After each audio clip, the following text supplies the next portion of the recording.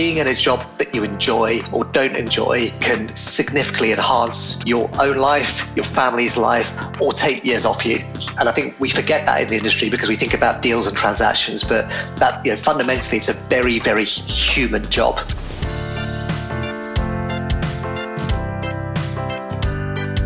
Welcome to the Resilient Recruiter Podcast. I'm your host, Mark Whitby, and I'm joined today by Logan Naidu. Logan is the founder and CEO of Dartmouth Partners. Over the last 8 years, they've grown from startup to one of the UK's fastest growing recruitment companies, having received private equity backing and made their first acquisition of Pure Search. Today, the group operates a multi-brand, multi-niche company with over 180 employees across 5 geographies. They're listed as an FT 1000 fastest growing company in Europe and are set for tremendous growth over the coming years. Logan has been named by the Sunday Times as one of Britain's 500 most influential people, and he's been shortlisted as Recruitment Entrepreneur of the Year twice. Logan, welcome. Thank you so much for being here. Morning, Mark. How are you?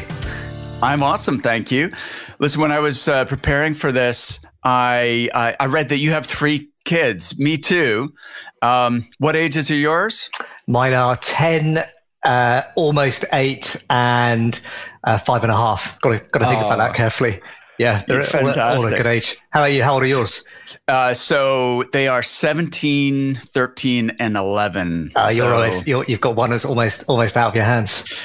I know, it's gone scarily fast. Like, it just seems like yesterday, she was little, and now she's, doing her final exams and thinking about uni and that sort of thing. So, yeah, scary stuff. Listen, I understand Dartmouth Partners is actually your second recruitment business. You founded Cornell Partnership in 2005. Why did you decide to leave that business and launch Dartmouth Partners? Yeah, it's a good question. I set up Cornell when I was 25, 26 years old. Knew next to nothing about recruitment, and sort of fell into it. And I ran around being a big biller. I had 2 business partners at the time, and we made decisions equally. So it was done by consensus, which actually, in hindsight, was a fundamental flaw. But ultimately, I guess, as a 25-year-old, and they were probably 15 years older than me, we wanted different things in the long term. I got bored of billing.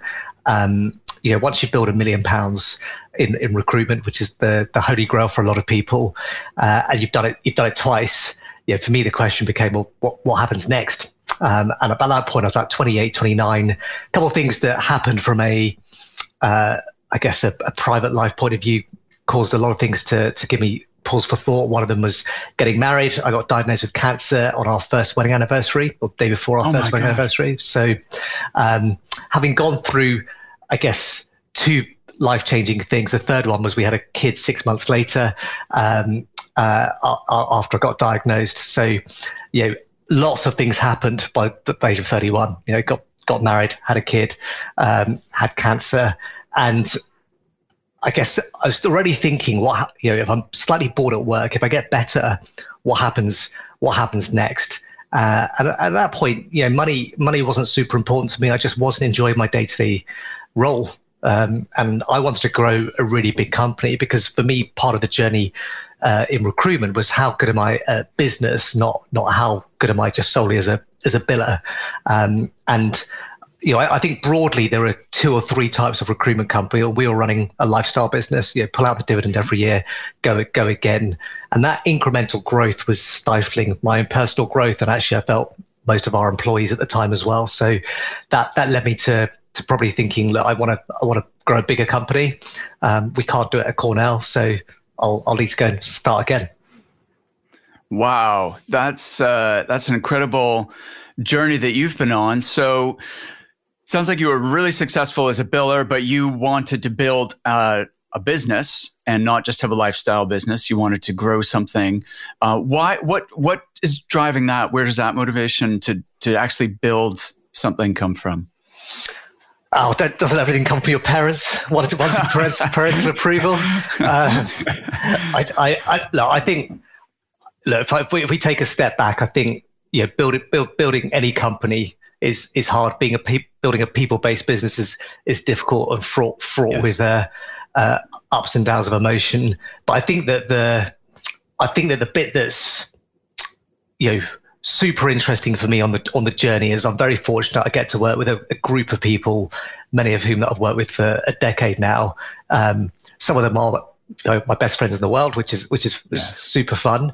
But we get to grow together, right? And so the journey can often be lonely. At points, it's been very isolated and lonely. But by and large, I think I've had a good group of people around me, and we've grown on the journey together. So actually, I think seeing other people grow and flourish and helping nurture them, and in turn, you grow as well.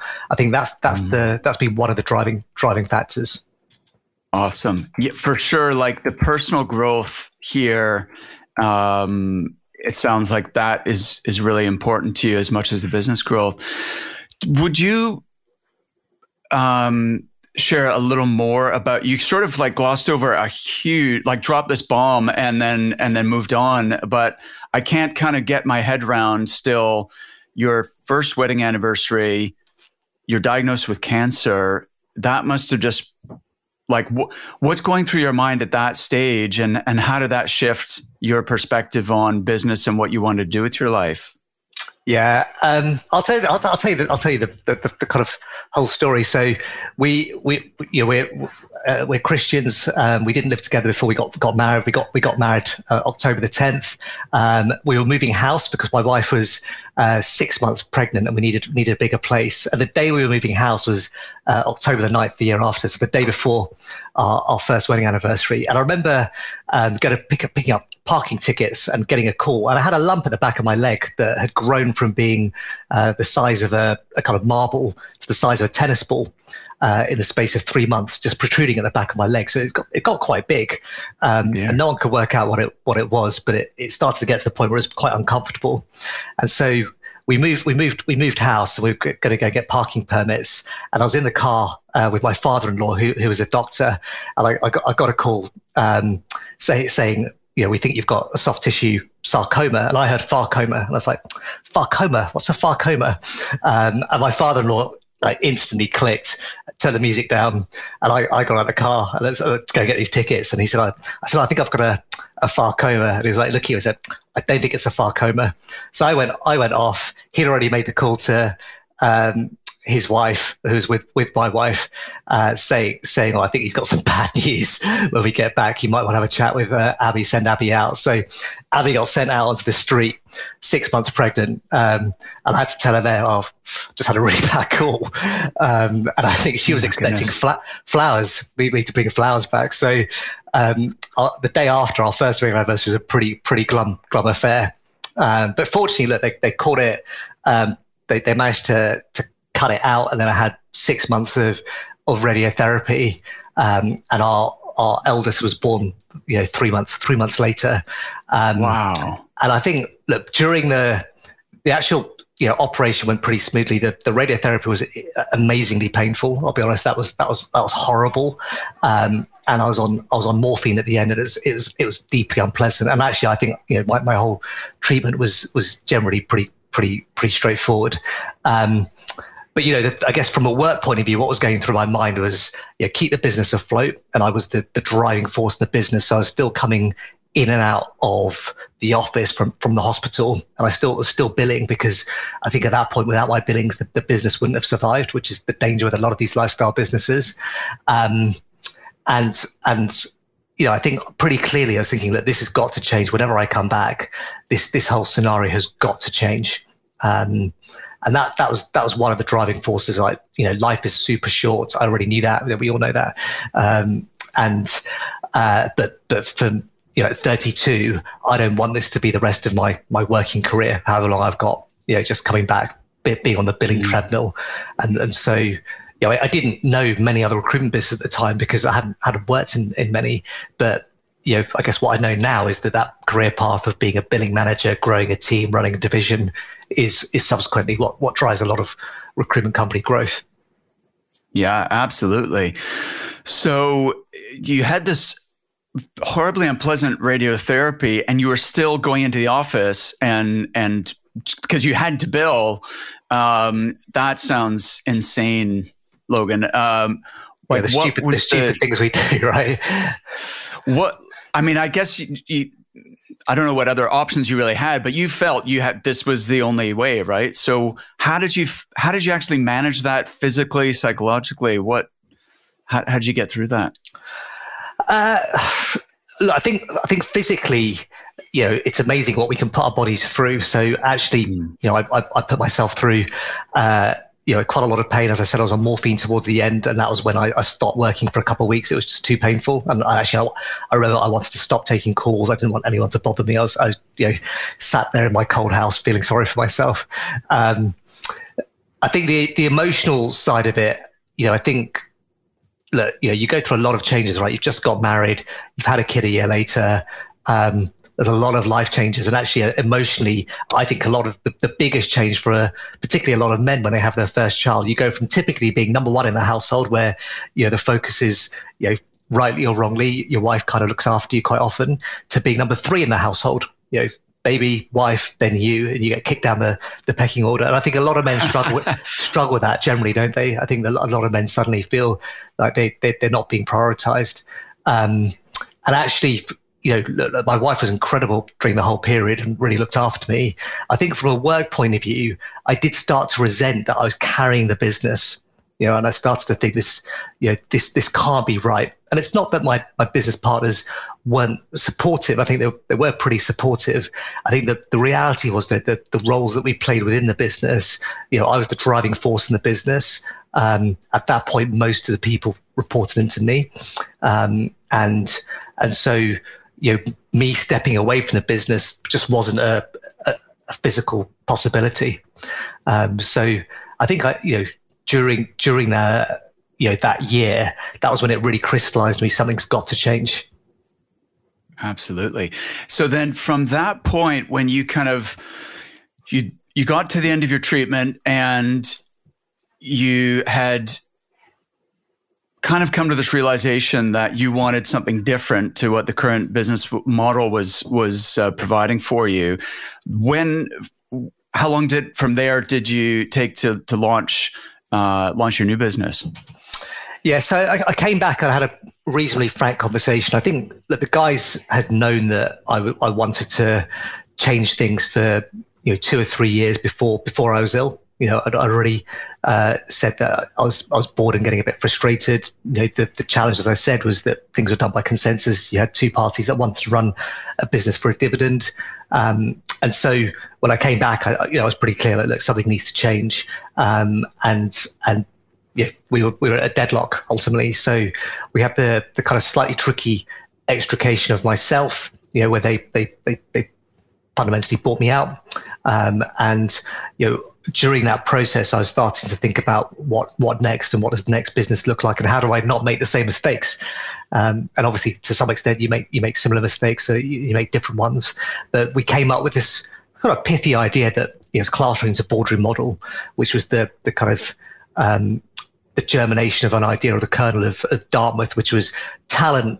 We cover professional services in the city largely, and the idea was that talent follows money off campus, largely into the square mile, and the cream of the crop rise to the top and do so quickly.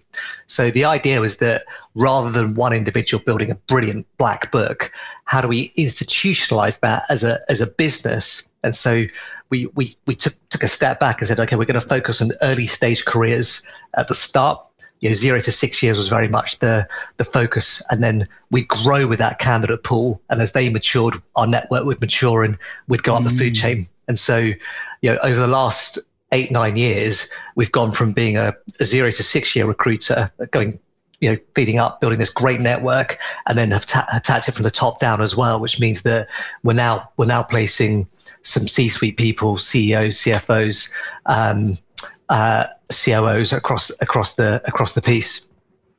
Wow, interesting. So what does classroom to boardroom really entail? Like how does that work as a business model, as a methodology? So we've got a graduate arm, which I think is within financial services is market leader, and we run soup to nuts outsourced grad recruitment for about 30 businesses. We do their marketing, their on-campus branding. We build their brand, and then so we do the attraction piece, then we do the assessment piece. So we physically, or virtually nowadays, interview about 4,000 undergrads a year. Wow. And we place about 10% of those into their first job. But that forms the springboard. That 4,000, we think on day one, we know roughly 70% of the best graduating talent coming into professional services in the city. And then we've tracked those people systematically through their careers. So help people get their second and third jobs. But we've just built out markets that they go into. So banking, consulting, private equity, corporate development, corporate strategy. We've now got about 14 divisions, CFO practice, change and transformation, basically following the career arcs of where these high flyers go. And then we've subsequently built, I guess, a search practice that covers the more senior part of that as they progress. We progress as well. So that dynamic you've described is very British or English, and in a sense, how have you exported that model to Frankfurt, Paris, and other places? We've done pretty much the same, actually. Okay. So you I guess in our world, a lot of people obviously chase bigger salaries because that's where the bigger fees sit. We started by saying we're going to focus on the junior end in a search-esque methodology. So mapping out junior markets, getting to know the candidate pool really well. I guess a lot of the CVs look very similar at the junior end. Someone with 3, 4, 5 years experience. Academically, they all tick similar boxes, rightly or wrongly, and then they all go and do very similar things. So the assessment piece is actually based on culture and what is that person like, and that's based on people hours, right? You've got to do a lot of meetings to get to know what good looks like for a specific person and an institution, and we've replicated that in Germany and Paris. Wow, that's so cool. So you had this concept of Classroom to Boardroom, which seems to have really taken off, and I've not really heard of that before. So you came up with something that was quite original. How does it? You said obviously if they're all high performers academically, it comes down to culture. How do you make that assessment? To make sure that they're the right person for each of your different clients, which may have different cultures. Yeah, I mean, that's absolutely right. Every business, even if they compete head on, has a slightly different culture based on the people. So actually, you've got to get to know the hiring firm really well and see what works for them. And in some instances, we work for, as I said, market-facing similar businesses, but what they look for or who they look for is actually very different. So first, you've got to get to know your client and embed yourself, with the client, and that's almost acting like an internal HR function or internal recruitment function, where the key bit is not just getting great people; it's getting the right great people into the business. So there's a fair amount of time that's invested in getting to know your client in a different way to more tactical senior recruitment, where it might be a one-off mandate. Interesting. I just noticed that you named both of your companies after Ivy League schools. Yeah. So it's pretty unoriginal, isn't it? Must be something. Well, no, I'm wondering, were you already thinking of this concept of Classroom Boardroom when you originated the business? No, look, Cornell, when we came up with Cornell, it wasn't my idea, actually. I remember that was one of the other partners, but we wanted something that sounded like it had been around, sounded like it had some history. Right. And we didn't want our names above the door, partly because no one can pronounce my surname largely. But so we wanted something that was sounded established. And actually, when we set up registered the Cornell name, we registered the Dartmouth name pretty much at the same time. And so it was a natural thing when I left. The guy said, "Okay, you take that name," and that was part of my exit package. All right, brilliant.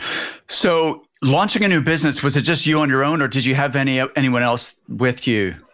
So I led it, but I had 8 people with me on day one. So we had a team of 8 on day one. So it was reasonably large.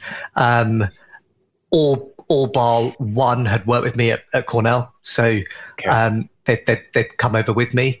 And that was largely the financial services team and the grad team that I'd worked with previously. Okay. And how did you finance then this startup with eight of you? So I'm very fortunate that my father-in-law gave me a loan, which he asked to secure against a flat I owned. So we had a secure family loan, which is, I guess, the friendliest kind of loan you can get. And yeah, look, I remember saying to my wife, look, we could lose the house here. We got, and yeah. As I said to her credit, she didn't really care. She said, look, you do what you've got to do. So that's awesome. We managed to repay that loan largely within the first 2 years. Brilliant. Okay. And so then how did things progress from there? Like, what were the kind of key milestones that you look back on and say, wow, these were the really critical stages in the evolution of Dartmouth Partners? I think everyone in recruitment will tell you that it's, I think someone told me this the other day, but 81% of recruitment companies in the country are sub 10, right? Yes. So getting scale in the business, I guess the first milestone is getting to break even, and getting consistently above break even. And that took us, we were kind of at race pace reasonably quickly on that.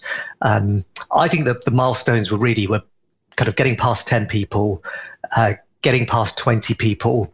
It took us 2 years to break the bouncing around 30, which we did for a couple of years, and then going from 30 to 50. And once we got to 50, we then kicked into another gear. But that key bit was building infrastructure to support the growth, and I think you can work extremely hard, run around doing effectively a billing manager's job as a director, as a CEO, up until 15, 20 people.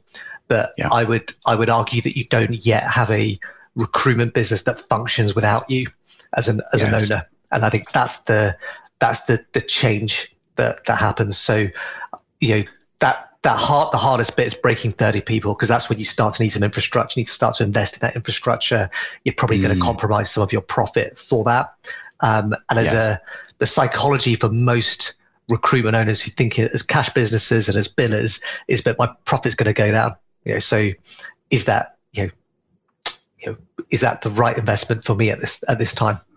Yes. And we struggled with that for 12 to 18 months. So let's talk about that. First of all, I believe being a billing manager is probably the toughest role in recruiting, because you're doing effectively two jobs at the same time. You are doing three jobs, because you're, managing clients, making placements. You're also, training, coaching, managing a team. You're also running a business, and each of those could be a full-time job effectively on its own. How did you achieve that successfully before we go on to looking at the scaling part? Because, I think this is the reason why most businesses don't grow it's hard. It's hard to get through that phase where, you're trying to manage people and manage a desk. Yeah, you're right. Everyone says it's the toughest job in recruitment, and it is. I actually also think it's probably the most enjoyable job in recruitment if you like managing people. And so what makes a great biller, and we all fall into the trap of promoting great billers into being managers, and typically they're quite reluctant to do it because it means they're going to earn less. And the psychology for most billers is that they're generally inherently selfish. They're chasers, so they like doing deals. If they're a good biller, they've got good pace, good focus, and it's relentless. So they're very consistent on building that pipeline. And that's one thing, and one thing only. To then say, can you manage some people, which takes patience. You've got to be head up rather than head down. You've got to deal with the emotional roller coaster of looking after someone rather than just yourself. It's a very different skill set. Yes. But I think you get, if you like the latter part, you get the best of both worlds, because you're still client facing, you still get to talk to clients, you're still in the market. So you get to deliver on mandates, which is the bit that probably you enjoyed and made you successful. And then you get this new skill set, which is a whole new development area of training and nurturing people, which if you can see beyond the first couple of years, say, well, I've got a career path in recruitment, apart from just doing the same job forever. which actually, if you want to do that, that's great. We've got a few people like that, and they're brilliant market makers. But if you've got the ability to grow and scale a team, you've actually then got a career path beyond just doing the same job that you started out at, at let's say 2025. And so I think it's really important that people ask themselves the question when they become good billers, how long do I want to do it for?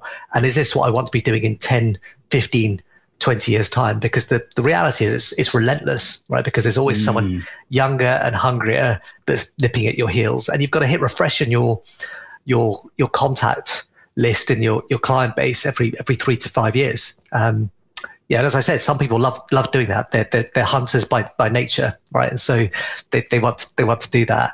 But I think that if you can help handhold people over that threshold in terms of understanding what it takes to be a great manager. The challenge we had was we didn't have lots of role models at the time who are great managers, and I don't think I was a great role model. I think aspirationally I wanted to do that, but I think I fell into a lot of the same pitfalls and traps of being impatient, probably bad at explaining things, all the classic mistakes of typically good recruiters. But fortunately, we managed to train and hire people who are better at that, and they became the role models. And we grew from that point. Since you're listening to this podcast, it tells me that you're someone who's interested in personal growth and business improvement. That's something we have in common. I really enjoy listening to podcasts, reading and listening to business books, watching TED Talks. But by far the most important investment I've made in my own development has been working with a coach. It started back in 1999, 2000, when I was working as a recruiter. I hired a coach and he helped me to double my billings in 90 days. It sounds corny, but it was really a life-changing experience.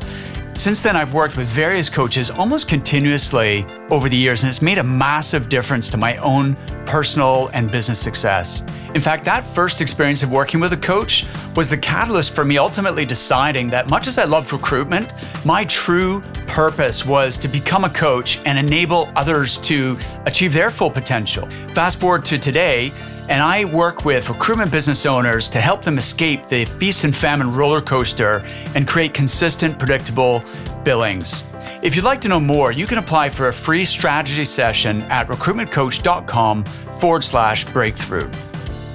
I wasn't expecting to talk about this, Logan, but I'm really intrigued to dig deeper because I think a lot of recruitment companies do get this wrong. They have a top biller and that's automatically the person who becomes the manager, and they may or may not be the right character or be ready in their maturity level or whatever. How have you avoided falling into that trap, and how do you decide who those people are that are your future leaders so that you can nurture that? So I guess there's two parts in where we are as Dartmouth. The first part was we've got a couple of people that I've worked with for 10 plus years who were and are good billers, but again they went through that journey of I don't want that to be my career path forever. And actually, we're intellectually they're both, or all of them are actually quite bright, and so they did think conceptually around beyond money. I guess what stops a lot of people thinking about that or doing it is they're captured by my income. And we'd always talked about a capital play as a business. Being honest at that point, who knew whether we were going to achieve it or not? But that was the aspiration. And then aligned to that, as you've got more role models in the business, you've got more people to point to and say, follow that person. And they're good role models, right? Because they can run a happy team, a successful team. We've got 5 values like most companies, but the 2 that I really focus on are excellence and kindness. And I think you want to kind of marry the 2. And if you treat your team well, it doesn't mean having to be, overtly nice to them the whole time, but sometimes you have to deliver bad messages, but in a nice way. I think you can have a happy, performing, successful team. And emotional control as a manager is super important, isn't it? That ability not to to kind of lose your rag or lose your temper with someone is super important, and so which is hard when you're under pressure. You're under pressure to deliver. But we got role models, and then the second thing, I think we put a lot of time into L&D and making sure that people were supported from beyond a just learn on the job way. And again, we go back to the investment required. That was expensive, made a lot of mistakes along the way, probably wasted a lot of money with some L&D that was not a good return or not well thought through. But I think we've now hit our stride, and we still iterate that because as we get bigger, it's a function that needs to grow. As I said, we've gone from 50 to 100 people in 18 months to 2 years. And so that, again, the infrastructure required to train a 50-person workforce to what will be a group of 200 at the end of this year is very different. Amazing. So I'd love to talk about those shifts with the infrastructure, the L&D. I think that's important. But first, can I just pick up on the values? Because I have never come across another, and maybe they exist out there. And if you're listening and this is one of your corporate values, then get in touch. But kindness isn't one that I've seen before in recruitment. And I love it. My mom's top number one value is kindness, and she's kind of instilled that in me. I don't always live up to it, of course, but being human, but it's definitely in my makeup, like as part of from birth. That was kind of like really important in our family. But then I've not always seen the clear path to how that applies in a business context. So what does that mean? Like, I think the thing with values, some companies just have these values, but they're words on a website, and they're not lived. So what does kindness mean in the context of a recruitment business?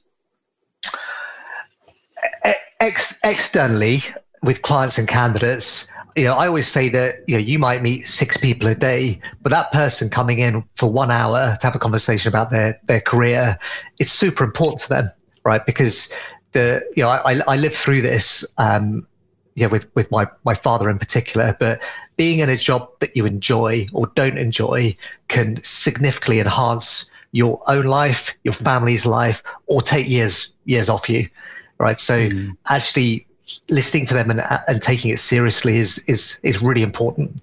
And I think we forget that in the industry because we think about deals and transactions, but that fundamentally it's a very, very human job, and that's a real privilege. Actually, you get to know your candidates really well.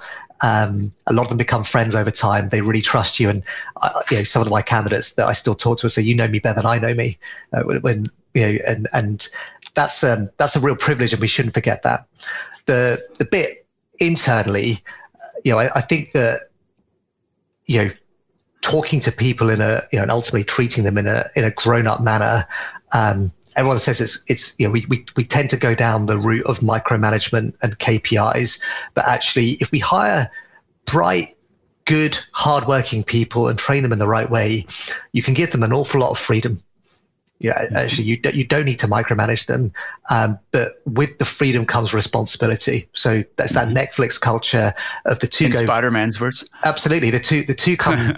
The two go hand in hand. And so, we've hired someone that has historically achieved something, whether it's sports or education or outside activity in terms of responsibilities. When you come into a recruiting business, why do we need to treat you like a child? We don't, right? We need to train you up. We need to show you how it's done, equip you with the right tools, but then the responsibility's on you.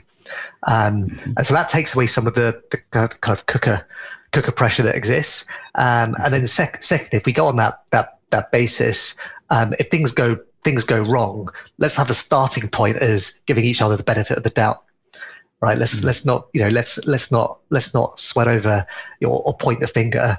And so I think I think it's good business sense. I think it's commercially the right thing to do, and I think that because we're generally quite good at attracting people into the industry. We're less good at keeping them. And I think if you can reduce your attrition rate, generally, your business will kick on. So look, I think it makes the running of the business more enjoyable because you're not having a fight every day with people. I think it creates a better working environment. And I think the third thing commercially, it hits the bottom line. And broadly, I'd say it works. It doesn't mean we're not driven. We're super driven by wanting to achieve, hopefully, great things in the industry and beyond. And I'd say that I'm as driven as the next person.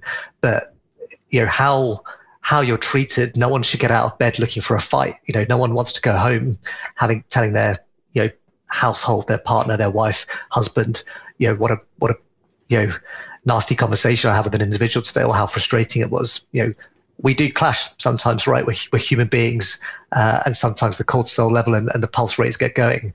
But at that point, you want to be quick to apologize and de-escalate.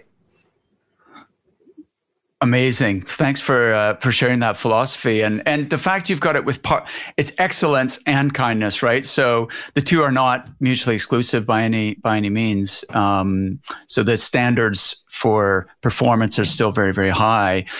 Let's talk about L&D then, because I believe that this is the missing key to unlocking real growth that's sustainable. And all of if you look at the difference between the sub 10 companies and the growth companies, I have never come across a growth company that did not invest heavily time and money in learning development. What does that look like at Dartmouth Partners?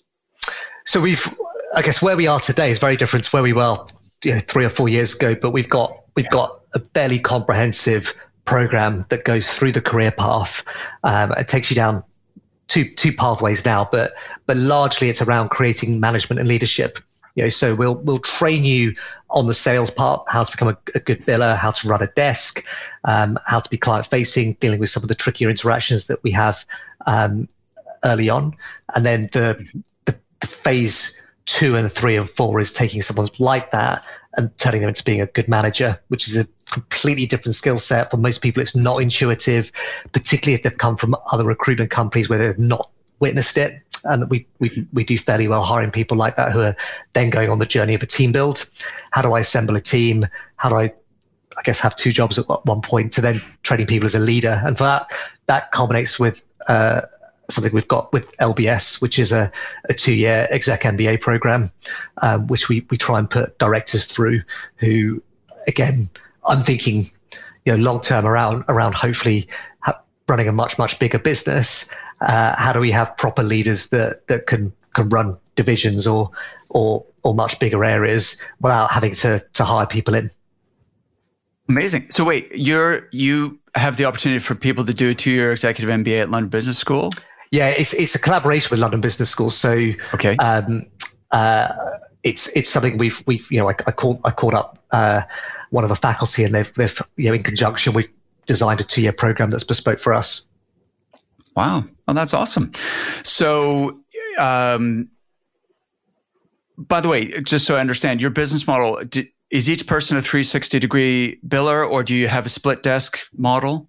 No, for everyone, largely the aspirations to be a 360 biller. We're just at that tipping point, interestingly now, where we're thinking about, is there another career path for career researchers? And we're just starting to think about that now. But the business has been built around people trying to be 360. Yeah. Okay. Interesting.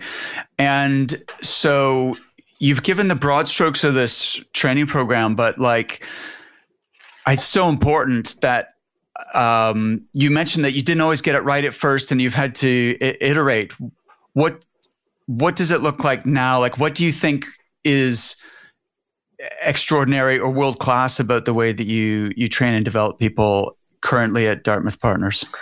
I think the aspiration is for it to be world-class. I think we probably do a lot of things really well, and part of it is because, again, who are the heroes in the business? L&D for me is one of the areas that you want to herald and say they're super important. It's not a back office function. It's not a function that you utilize when you're struggling. Everything is blended around making our people better. And so I think the things that we do well, again, hopefully role modeling what excellence looks like within that function. And you need people who are starters and finishers in that area. And a lot of L&D people fall into, unfortunately, one of those camps as well. So you need people who can see it through. They need to know that they're taken seriously as well. So again, L&D is one of the selling points of this business for people joining it, and the support that you'll get. I think the things that we got wrong at the start, you don't know what you don't know, right? So I'm a self-taught recruiter that found it intuitive because I grew up in a household where you're kind of born to hustle. So it's ingrained in you. So the kind of trap that I fell into with other people, so just follow me around and copy what I do, right? That's how the magic happens. It's probably the world's worst way of training someone. Right? So, I think there's a place for shadowing and listening into calls and so on. That's definitely got to be part of it, but not absolutely. Yeah, absolutely. Look, you weren't. I think generally the way we learn is by witnessing good role modeling, right? So right. I spend a lot of my time looking for different various parts of my life. I want to be a better family person who looks like they're a good father and husband, and I want to be a better Christian. Find older Christians that have walked the walk. You want to find good business people. Surround yourself with good business people. Same with managers or billers. And so, we've got to role model that throughout our entire business, and yes. L&D's got to help support you and help you understand as well as do along the way. Okay. You said something interesting earlier, which is that you don't want to micromanage people, and I 100% agree. At the same time, in order to have a scalable business, you need to have visibility of performance and metrics, and understand what people need extra help with, and what they're, where they're overachieving and so on. How do you organize that within Dartmouth Partners? So we do keep KPIs, and I get the KPIs sent to me once a week, and I have a look at the key metric I look at really is jobs on, client meetings had, and CVs out the door as a business once a week. And actually, we only started collecting that data properly during lockdown, because in a remote working environment, we need to see what was going on. Look, I go back to, if you hire good people and give them freedom and responsibility in equal measure, they should embrace it. And if you've got the right person in the business, they'll embrace both with equal measure. The challenge, where you want to use the KPIs is, again, educating along the way and helping people understand. And that's part of the L&D function of, how do I build my desk? Why am I spiking once a month or every quarter? As you build a team, helping them understand the KPIs. But I think it's quite a 1980s way of running recruitment firms. And I'm sure businesses bigger than us and more successful than us still do it in this way. And it works for them. But, if you just do enough of activity, some nectar drops out through the end. I think you want to try and educate your workforce to understand what good activity looks like and what's the right activity for your market and for your area. And it does differ. And so I don't want to manage through KPIs. I just want the KPIs to act as one part of educating an individual along the way. Makes sense. I actually think KPIs are incredibly important as a self-evaluation and decision-making tool. So regardless of whether the business is like enforcing certain KPIs or minimum expectations, I want to know what my ratios are. For example, like what percentage of jobs am I filling? What percentage of first interviews are leading to a second interview? And, if there's, because I want to work smarter rather than just work harder, right? So by measuring, you can very accurately assess, where you need to maybe perhaps give some extra focus in order to improve an issue, what have you. Completely agree with that. I mean, most people who go to the gym, every day or consistently have a plan. Otherwise, you're gonna plateau, right? So you'll generally either keep a mental record or keep a physical log of, what am I doing in the gym? What am I here for? And if you depending on what you're trying to achieve, you'll get quite granular on that with your diet, etc. So exactly, you do it, and definitely do it one part of life. You can't expect to be successful in any industry actually by not keeping a record of what am I doing, how am I improving. And so I think the KPIs play a reasonably important part of that. I guess there's a difference between utilizing them to help people understand how to self-manage versus imposing that on people. I totally agree. I actually, it's interesting you're focused on jobs, meetings, and CVs out. I prefer looking at first interviews as a metric rather than CVs out, because I feel like CVs submitted can, now, I understand you're not putting a target and saying you need to increase that, right? So that's different, but it can potentially get people focused on the wrong thing. Whereas the first interviews are a really good indicator of pipeline, more so than how many CVs did someone send. And there's a lot of poor practice in recruiting of just firing CVs out the door that are not, the right ones for the client or what have you. Yeah. I guess going back to the culture of our business, we're generally very in tune with our clients, and so actually, we're a low CVs out the door business, and the hit rate is very, very good. So I don't really need to, personally, I don't look at the conversion because I know the conversion's high. What I want to check is, do people have enough roles on to send the right number of CVs out? But again, I actually don't go into that granular a detail, because the rhythm of the business, I'm sure the directors and the line managers and the team leaders should be looking at that stuff.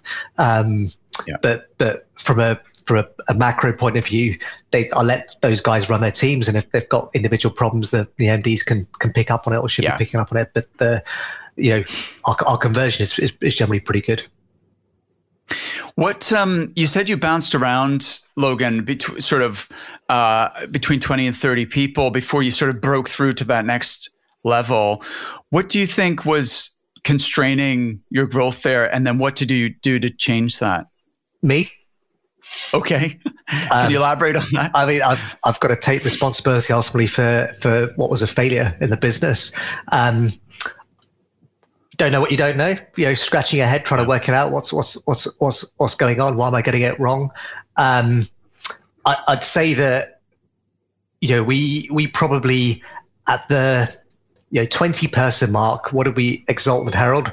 We heralded our top billers. What do you get rewarded? You get rewarded for billing big. And we didn't, as I said, we didn't have a lot of good managers in the business, and I wasn't one of them. So that was a failing in the business. We'd also probably fallen into the trap of a lot of startup recruitment companies saying we're not a sales environment.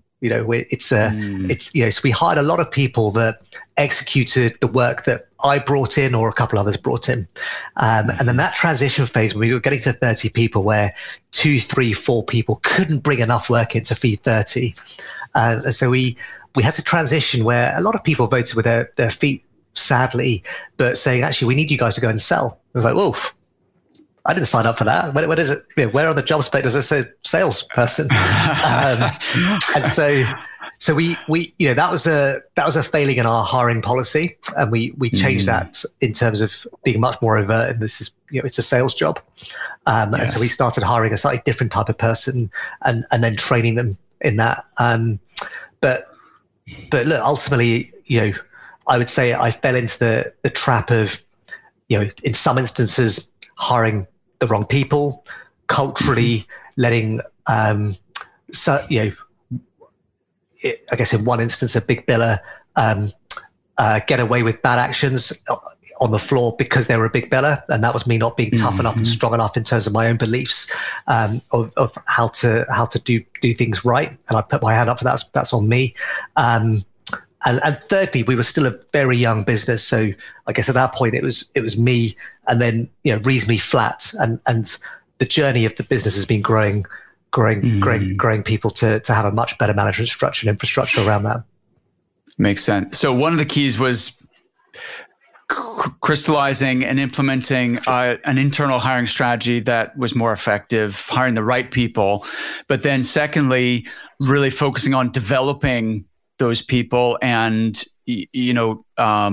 building your future management team in a sense.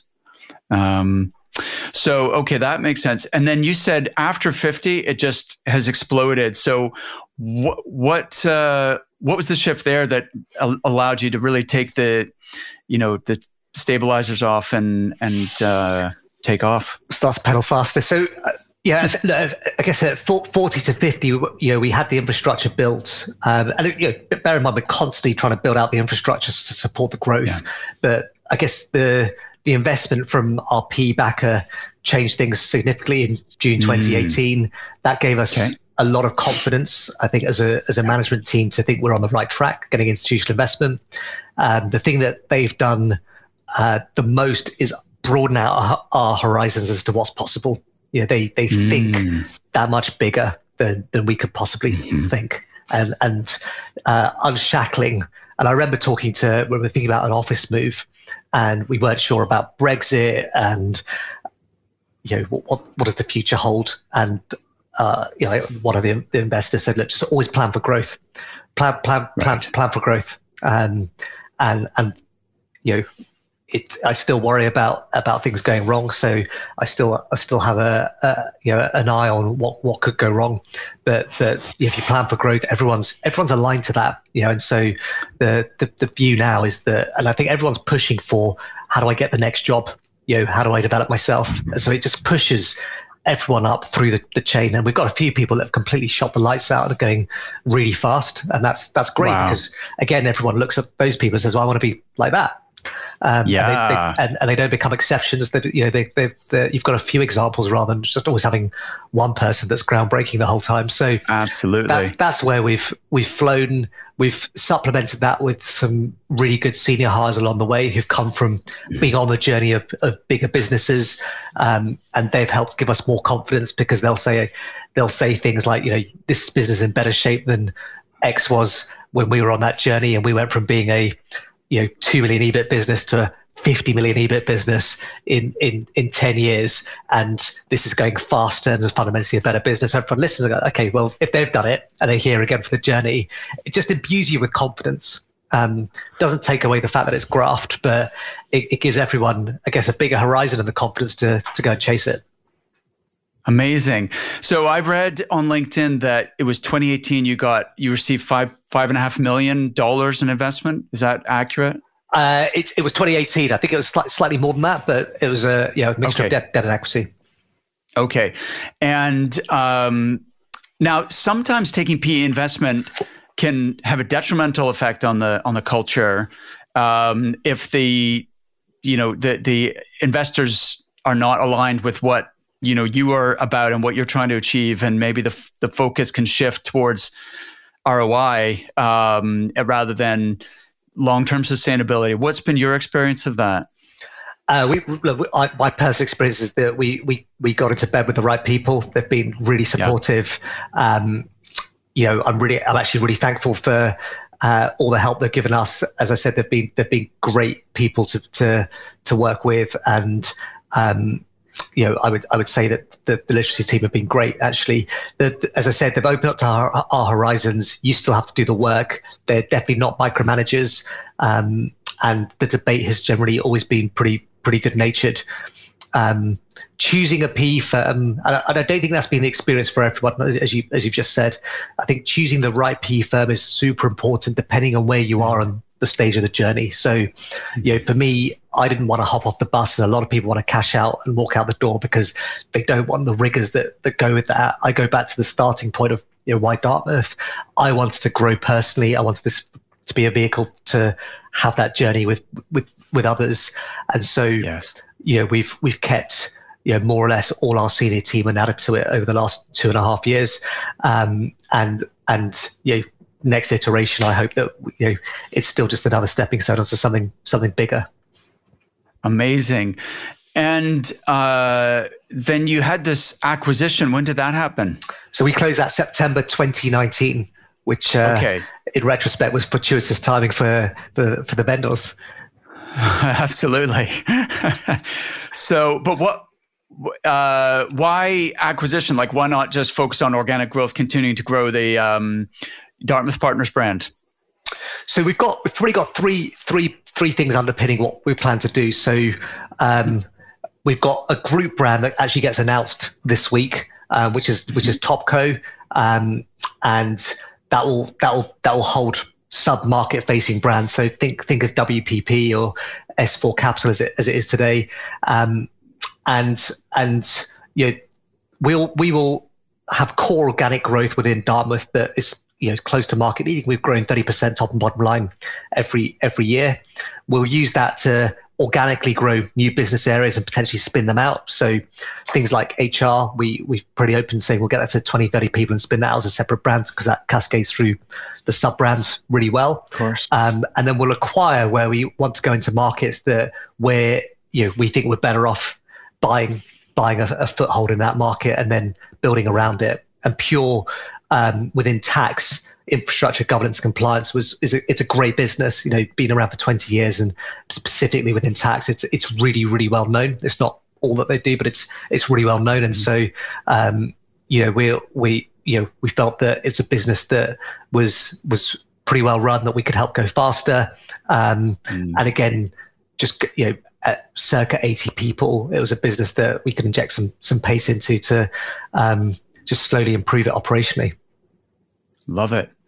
Logan, I talk to a lot of recruitment entrepreneurs, and you think big. I love how just your vision just seems like so far beyond the typical owner. It's really exciting. What about the US? Through Pure, we've got about 20 people in New York. Okay. We've got a lady called Daisy who was meant to be out for Dartmouth March last year. She was out in New York as the world went into lockdown. So she got on the last plane back and came back to London, got back into her flat, and has been working remotely for a year. She's got her flights booked for June this year, so she'll be on the ground. And we've just hired as group head of international, so working for that top brand Colonel, a chap called James Wakefield, who was previously the CEO of Cobalt. And he led a lot of their international builds. So he's going to help us specifically with getting kind of international, not just in America, but globally, to hopefully be half the business in the next 3 years. Amazing. Well, Logan, I feel like we've scratched the surface here, but it has, so I'd love to do this again sometime, but it's been really, really interesting. And thank you so much for coming on The Resilient Recruiter. No, not at all. Thanks for your time.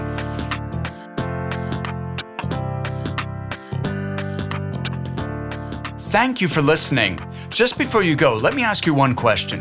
Who in your network would make a great guest on the Resilient Recruiter podcast? I'm always on the lookout for interesting people to interview. Recruitment entrepreneurs who embody the ethos of the Resilient Recruiter. If you're a regular listener, you'll know the kind of person I'm looking for. Ordinary men and women who've achieved extraordinary things. Specifically, I'm looking for someone with a great story to tell, someone who's overcome adversity in pursuit of their goals, and who's open to sharing their own mistakes and learning experiences with our listeners. In the words of previous guests John Coxon and Alex Elliott, I'm looking for someone with humble confidence. They could be a top producing solo or independent recruiter, or the owner of a fast growing firm. Maybe that person is you. Or maybe it's someone you know. Send me your recommendations, mark@recruitmentcoach.com, or feel free to nominate yourself. And if you think you meet the criteria I've just outlined, I'd love to hear from you. Once again, it's mark@recruitmentcoach.com. Remember to hit subscribe, and I'll see you next time.